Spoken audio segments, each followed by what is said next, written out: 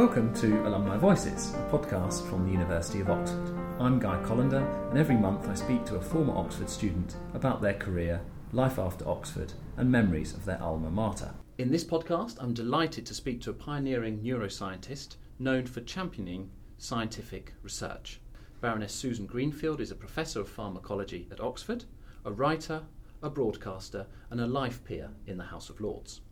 Her research investigates three areas: the impact of digital technologies upon our minds, how the brain generates consciousness, and new approaches to neurodegenerative diseases such as Alzheimer's and Parkinson's. Baroness Greenfield, thank you very much for agreeing to discuss your research and your links to Oxford. It's a great pleasure, Guy. Firstly, you are very worried about how the internet, video games and social networking are changing the way we think. You have spoken of a wake-up call, and you will address these issues at a session called The Brain of the Future during this September's Alumni Weekend in Oxford. Could you tell us why you are so concerned? Well, I think I approach life generally as a neuroscientist, and any neuroscientist will tell you that one of the fascinations about the brain, the human brain especially, is that we will adapt to the environment. And at the human level, this means that given everyone has a different environment and a different lifestyle, that this will impact on your brain and shape your brain cell connections in a way that no one has ever had before. So even if you're a clone, an identical twin, you're going to have a unique brain, and that's why I call the mind.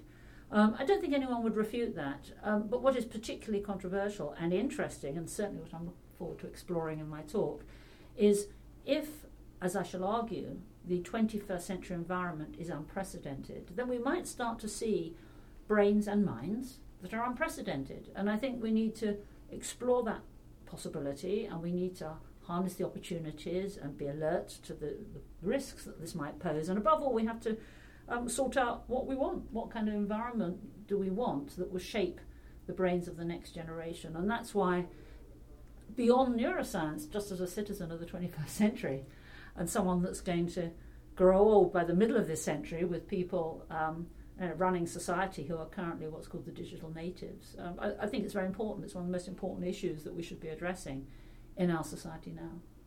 And your book exploring the subject is called Mind Change. Just like climate change, you say that the implications are global, unprecedented and controversial. Yeah. And you mention things like loss of attention span, lack of empathy, envy, comparisons, which are made very easy via social networking. What are the things that really have come across when researching the book? Well, I think the fourth aspect that's parallel with climate change is it's multifaceted. Just as climate change can be broken down into many different questions and problems, such as alternative energy and water shortages and so on. So mind change, as I call it, can also be broken down into lots of separate issues, but broadly they would divide into three areas. One is the use of search engines and how that is changing how we learn, if indeed we do learn, how we remember, if indeed we do remember, how we process information, how we do or don't convert that into knowledge, all those issues. Social networking sites and how that impacts on interpersonal relationships, as well as identity, how you see yourself in the world. And finally, video games and how that impacts on attention spans, on possible addiction, on perhaps being a bit more aggressive than we were in the past, and also how we might be more reckless. So all these issues need to be unpacked separately, and I do in the book do that. And then one tries to draw that together and look at the sort of profile that might be emerging, and it is one that I, for one, would want to deal with. I don't think I would want to wholeheartedly embrace possibility of people who are much more fragile in their sense of identity, who don't have strong interpersonal skills, have short attention spans, who might be a bit more adversarial, who can't distinguish between information and knowledge, who seek instant gratification. These are issues, along with some of the benefits, like having good sensory motor skills and so on. But I think if we want to bring out the best in the next generation, and this is the first time we have the opportunity to do that, we are facing in our privileged society a scenario where we could live to be 100. 1 in 3 of the kids born today will be 100. So I think we need to face up to how best to get a good quality of life and bring out the best in an individual. And in order to do that, we need to unflinchingly face up to both the benefits and the problems that the screen culture poses, and shape an environment that is the environment we want, but it does beg the question, what do we want? And you do paint a dystopian view of a world dominated by technology. At the end of your book, Mind Change, you write about people becoming less and less comfortable with face-to-face contact as they are bombarded with electronic data and become trapped in their own bubbles. Increasingly, we're seeing that in public today, with many people glued to their phones. So is that already happening to a certain extent? My own view is that it is happening. Now, of course, this is obviously controversial because people seek simple answers and sound bites, and I've been misquoted as saying this harms the brain. And of course, what might be unpleasant or undesirable to you might be perfectly acceptable to me. For example, a short attention span, I might live with that, whereas for you it might be a really unacceptable issue in someone. So I wouldn't like to use the word harm because that implies objective value judgments. But clearly, I personally do feel that if we look around us, yes, you see people that are not establishing eye contact, you hear stories of specialists have to come into schools to teach children how to communicate. I have a very big post bag, almost 99% from concerned parents and teachers. If you're online 10 hours a day, that's 10 hours not going for a walk, not establishing eye contact, not smelling a flower, not giving someone a hug. That will obviously impact on how, especially if you're very young, on how you deal with life. And you describe screen time and social networking as a kind of junk food for the brain. Do you ration your own screen time and use of such sites? Well, me personally, it's very easy because given I'm a baby boomer, I'm a digital immigrant rather than a digital native, as it's called. And to be honest, I cannot see the point of Facebook and Twitter and all this. I truly, it's not that I'm tempted and I'm resisting it, but I actually don't need it in my life. I've got real friends, and of course I use email on the phone and so on, and occasionally Skype, but on the whole, I don't want to share my personal life with 500 other people, who I don't know. Nor do I want to tell people what I have for breakfast, or even my closest friends. I find it rather sad, in my own perspective, when it does dominate people's lives. And science was not your first love at school, as shown by your choice of A-levels. I mean, Latin, Greek, ancient history and maths. That's right. Yeah. So could you tell us how things changed when you were a student at St Hilda's in Oxford? So what happened was initially at school, which was Godolphin and Latimer, it was a very good girls' school in London, I had a very inspirational Greek teacher, and I think had she taught spot welding, I'd have done that. So I think that shows you how important teachers are. And just back to the old thing of mind change, I think we need to really think about teachers rather than iPads in the classroom because they inspire you in a way that a device never can. So partly because she was so inspirational, I did 4 classics. I enjoyed maths simply because I liked the cleanliness of the problems and the pure thinking that was involved.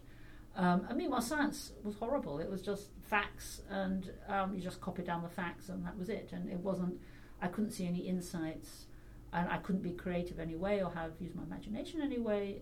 So for me, it was no contest. Because I've done classics, I was interested in philosophy. So when I came up to Oxford, although I did the entrance exam in classics, and they'd said, would I want a place in that? I knew from the get-go that I wanted to do philosophy. And I'm sure this is still the case. In Oxford, you can either do PPE, philosophy, politics, economics, or 2 of the 3 Ps, physiology, philosophy, and psychology. I didn't have any physiology. I didn't even know what it was. I thought it was physiotherapy. I didn't quite know what that was, and I didn't have any science. So for me, it was psychology and philosophy. I didn't want to do economics. All the questions that I'd raised as a schoolgirl, I could see potentially could be addressed in a different way by looking at the brain. And my tutor, Jane Mellenby, to whom I'm eternally grateful, who was a medical tutor at St Hilda's at the time, I always remember, this was in 1973, she said, I think it'd be a laugh if you were a scientist. And you followed that advice? Yeah, no, well, she then set me up to go and see Professor Peyton in the Department of Pharmacology. And I remember this really clearly. He was sitting there and he said, so do you know what a millimolar solution is? And that's like asking an arts person or anyone, have you heard of Shakespeare? Yeah. And I said, well, frankly, no, I don't know what it is. And he's, never mind, you can tell us about Homer and the coffee breaks. And I think this is an important point because it showed how Oxford was putting a premium on enthusiasm and motivation, and I would hope a modicum of raw intellect, as opposed to, in a bureaucratic way, just ticking boxes, saying, well, you haven't got chemistry O level, go away, The fact that he had faith in me, as indeed did Jane Mellenby, I'll be eternally grateful to, and I think that is special to Oxford, and I think that's a very important aspect of Oxford University that I would hate to see diminished, because if someone's enthusiastic and motivated to do something, you should let them have a go. And to see connections between disciplines is really rewarding and fulfilling, and it does get you to what we could regard as the truth. And maybe neuroscience and philosophy, they're a bit like a horseshoe. They're very close together. They're not at other ends of the spectrum. Utterly. And I think, again, because I was very privileged to have done philosophy and indeed classics, you can put it into that context. So you studied here as an undergraduate, Yeah. then also as a postgraduate, and then you've won scholarships and secured various different posts in the departments of physiology, pharmacology, St Hugh's College, Green College, which is now Green Templeton, and Lincoln College. So what is it about Oxford that keeps you here? Oh, lots of things. Where do I start? I've always regarded this as my base, even though I spent a year in Paris and I spent time in New York doing postdoctoral research. I always knew I was coming back here. I think it's because when I very first came here, I always remember this, going to Freshers' Fair and just seeing all these different things you could do. But learning very quickly that you had to be very professional at what you did, And so if you were to do acting, with ALDS, you had to be very serious about it. If you were doing sport, you had to be dedicated. And I think the first lesson I learned, and something that was very important to me, is whatever you do it the best you can and utterly professionally, and you don't just, there's no time for dilettantes, So I also learned that as I met, a lot of different people, some were going to be journalists, and so that it caters for so many different types of people, and it really is trying to bring out you as the individual.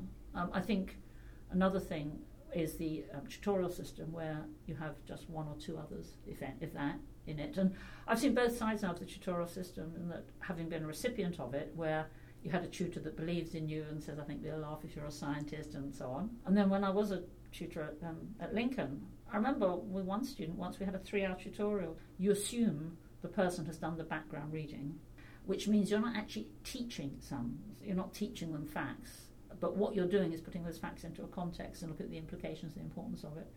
And that I found intellectually very challenging and rewarding to do. I also like very much the collegiate atmosphere, and perhaps because before I was married, when I was tutorial fellow at Lincoln, I lived in, and I really enjoyed the full college life. But I enjoyed in the evening, after a day in the lab, wearing jeans, changing into something a little bit more salubrious, and having wine and talking to economists or historians or mathematicians, And one of your great strengths is science outreach. Yes. You continue to be a pioneer in this area. You've written bestsellers such as The Human Brain, A Guided Tour. You've led the Royal Institution from 1998 to 2010. And your career has involved promoting science to a non-specialist audience. Yeah, well, I think the other issue there, guys, is that because I know what it's like to be patronised by scientists, because I know what it's like on the receiving end of that. And so, therefore, I'm very aware as I'm talking to the general public, you don't use jargon, you don't use acronyms, and you use paraphrases and use metaphors. And it's something that for me is just a natural and courteous way of talking to someone. I know that people applaud me for that, but it's sad that they do, because really I think all scientists should be like that. One thing that does sadden me hugely still is getting girls and women to do science and to stay doing science. And I read a report about 10 years ago now for the then Secretary of State for Trade and Industry on retention and recruitment of women in science, and it's a battle that has not been won yet, not just getting schoolgirls to do science, but also to have childcare facilities for women in their 20s and 30s who have children, young children, but at the same time want to maintain a full-on 5-star science career. And your list of accomplishments and awards is incredible, from writing bestsellers to setting up a biotechnology company where we are here today in Culham, from being the Observer's Woman of the Year to being recognised with a CBE. What is your proudest achievement? Do you know my proudest achievement was when the Queen came to open the refurbished Royal Institution in 2008 when I was there. And because I was director, I was allowed to choose who was presented to Her Majesty and the Duke of Edinburgh. So top of the list was my mum and my dad. And I think that someone saw the picture afterwards and they said, now you can die and go to heaven, now you've done that. So I think, although that's not necessarily an Oxford-based achievement, it was because of Oxford that made me the person I am that enabled me to do that. So yes, indirectly I'll thank Oxford for that. Perfect. Baroness Susan Greenfield, thank you very much for sharing your distinguished career and your research. To book your place at Baroness Greenfield's lecture on Friday the 18th of September at the Alumni Weekend in Oxford, Or for more information about the rest of the weekend and the other activities of the Alumni Office, please visit www.alumni.ox.ac.uk.